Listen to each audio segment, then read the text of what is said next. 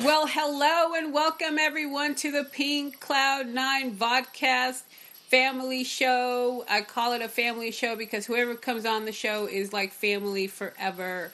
So we are very excited. Today's guest, the one, the only author, J.E. Wilson, and he's going to talk about his awesome book, You Do Know What to Do. Okay, so tell us all about You Do Know What to Do. And in fact, the description to the link is in the description. So if you're interested in the book, you can click on it, comment, ask questions. I see we have 4 comments. So yay. We have someone saying, hey, live. And then, woohoo! So thank you, Vanessa, for all of your support. Really appreciate it. Awesome. So tell us, Jay, what brought you here today? Okay, first of all, I want to say thank you for opportunity to come on and talk a little bit about the book. Appreciate all that you do at Pink Cloud 9. And I'm also thankful, real quick, I just got to give a little shout out to Dave Ware and Ware Publishing. You kind of put us on the path together there, and awesome friend, and also the publisher of the book itself. Well, the name of the book is You Do Know What to Do, and interestingly enough, the book is really not about knowing what to do.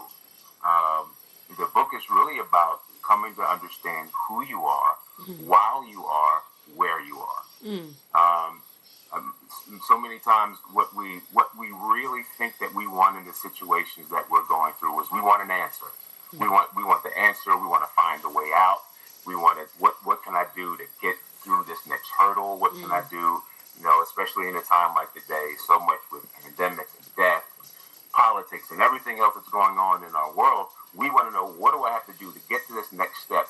And many times, unfortunately, we devalue who we are in the middle of this journey. I mean, that's the important thing of it. I mean, we're trying to get to that other side. We're trying to get to where the grass is greener. We're trying to get over the pain, past the hurts, and all of those kind of things. And yet we're really not learning who we are in the process. And that's the value of it. That's the feel behind this entire book. You do know what to do. Indeed. Wow. Absolutely. That's important. I mean, everything that comes outside of us starts from within us. So if we don't know who we are, what we're made of, what we're here for, and all that stuff, then it starts to become a little blurry. So how did this book come about, and the initial, thoughts of it? Hey, I'm going to do this. Tell us the story of how it started. Well, I've been in the ministry for about 13 years now, and I came from, again, not putting anything down or anyone else down, but I came from a very religious background, and I still consider myself in that area. But there's a difference when you understand the static religion and having a real relationship with God. Where you get up in the morning and you're excited to talk to Him, excited to hear from Him, excited to live through Him and move for Him and actually have your being. And it's not just about what's on a paper, but it's about what's actually written in your heart. And that really changed me to the point where I felt really bound trying to perform in life, trying to perform to be pleasing, even in His sight. And people would say, well, and so I even learned about the scriptures so I could be more. I wanted to walk this way. I want to do those things instead of, again, allowing who I was to be the strong point to bring me out. You don't have to tell a bird. It's something you did into the book. You don't have to tell a bird, hey, bird, when you get up in the morning, you got to get that worm, be the best bird that you can be. No, it's written in him. He knows who he is, and he gets up and he operates out of who he is. And unfortunately, that's one of the things that we don't do. And regardless of what your belief is, that many times we try to be human doings instead of being human beings. And once we learn more about again, treasure and valuing who we be, then it becomes more empowering to what we do. And so this book actually came from a place where I was really religious and stuck. I was trying to do all these things and was not finding my way. I'm thankful that I have a loving, patient wife of that couple months. It will be 22 years actually. And one of the things that I found myself being burdened down by what I was trying to perform. Yeah. And one of the greatest places, and I'll tell you, one of the greatest places that you can ever find yourself is with all the voices that are around. There's a lot of voices that may try to help you, a lot of voices try to hinder. One of the greatest places you can be is sitting in front of a mirror, just you and yourself. And this book was born out of one of those moments where just things were just going all kinds of crazy ways, and the spirit of me, as best as I can say it, came to the soul of me, the spirit of me, and this peaceful connection and understanding came to the soul of me, who was down in his emotions and wreck and self-loathing and shame and guilt and condemnation and all these other things I was going through. And the spirit of me came to me, the soul of me, and just said, "What are you doing? Mm-hmm. Why are you allowing this to take you here?" And so it was just like in the scriptures actually talk about how David encouraged himself in the Lord. Well, I found a place where I was encouraging myself.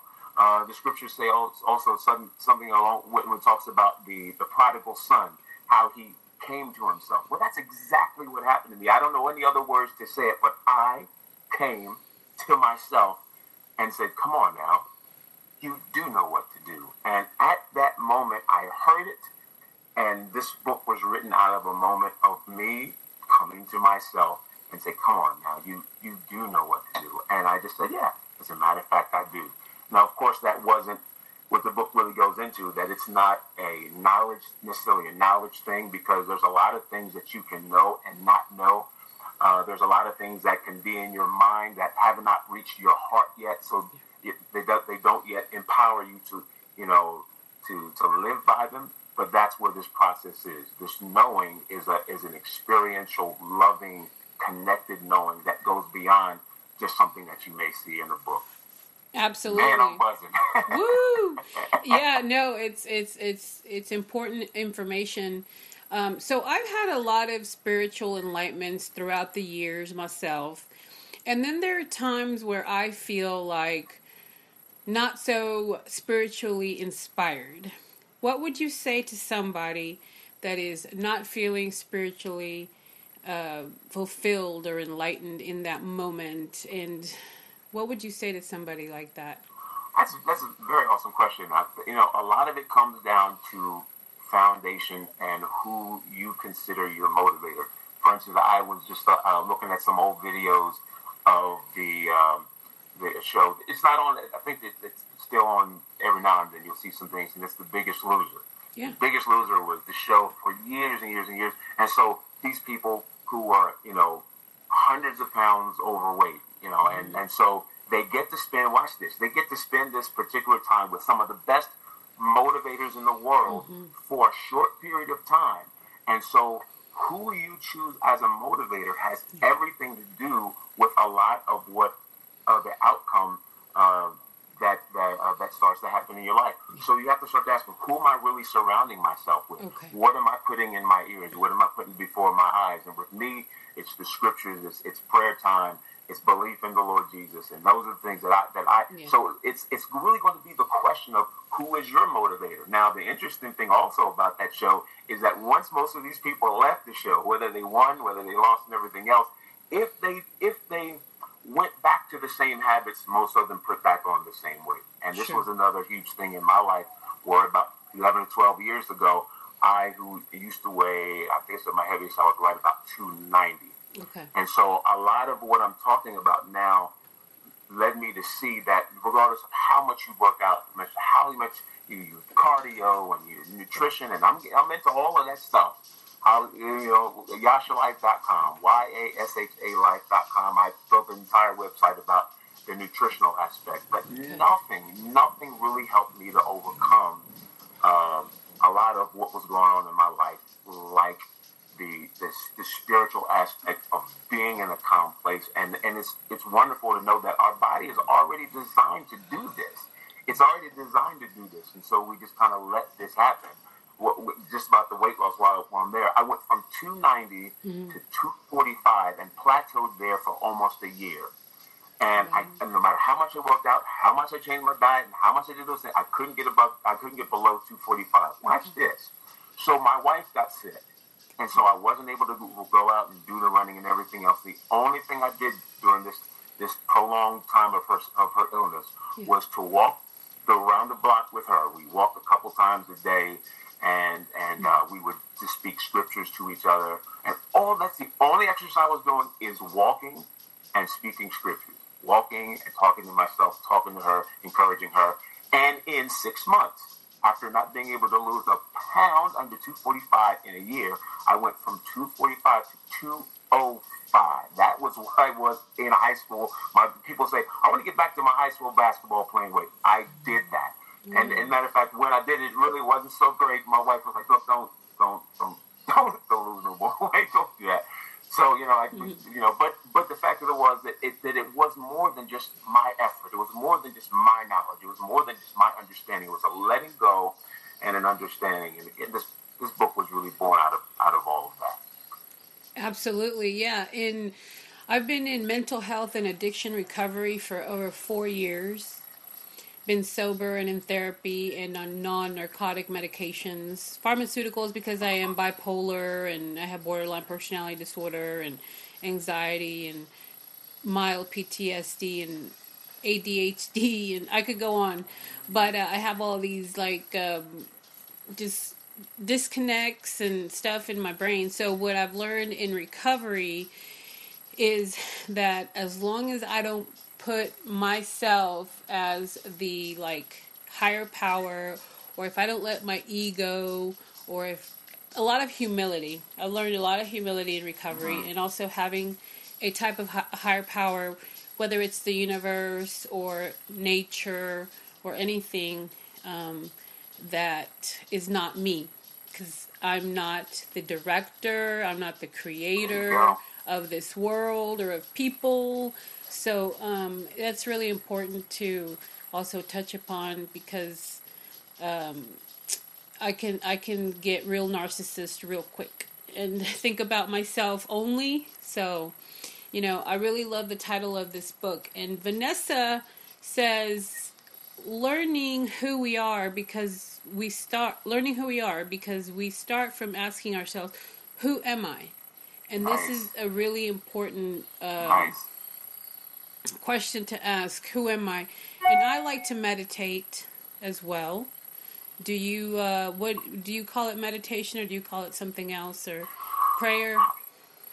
Well, yeah, sure, absolutely, prayer. But I would say that there's two parts of that. Generally speaking, when people think prayer, they think the conversation with the Almighty. But I would say that the other side of that is just as important, because one of the things that Christ spoke himself was that once we come upon giants, once we come upon mountains, he says, that's not the time to pray, that's the time to speak to the mountain.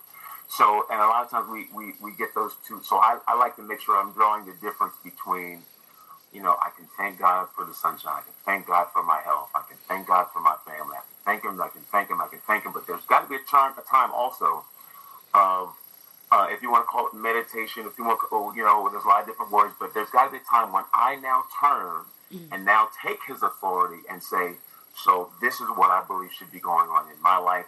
I do not receive that. I do not receive that. And so, whereas generally speaking, most people think of meditation as emptying your mind. You got all this clutter, we got all this stuff, empty your mind. No, spiritually or biblically, I would say, it's almost just the opposite. No, not almost. It is the opposite. It's about filling your mind with as much word as possible, and that's where peace comes. It's almost like the opposite of what you would think. You would think, if I can just get my mind clear, but your mind is like, I heard it once said, it's like the monkey in the cage. It's always going to be jumping around. And so, but you can't really, if you do get a quiet mind, it's really only very passing. So I just believe that as much as possible, fill your mind, but you're filling your mind with the power of peace that's going to be able to change going to be able to do great things for you long term. Absolutely. So let's empty our negative thoughts and, things that we feed our mind. So let's empty out the negative and fill it with positive. I hear you. That would be what we are going to end with today. Thank you so much for being here. Thank you for talking about You Do Know What to Do. Please pick it up today. It's in the description, the link, so you're able to click on it right now. Thank you so much to publisher Dave Ware Jr. for connecting us. And I've had so much fun, and I could do this again. Thank you, everybody, for being here at the Pink Cloud 9 podcast. Thank you, J.E. Wilson. Certainly appreciate it. Thank you, Catherine.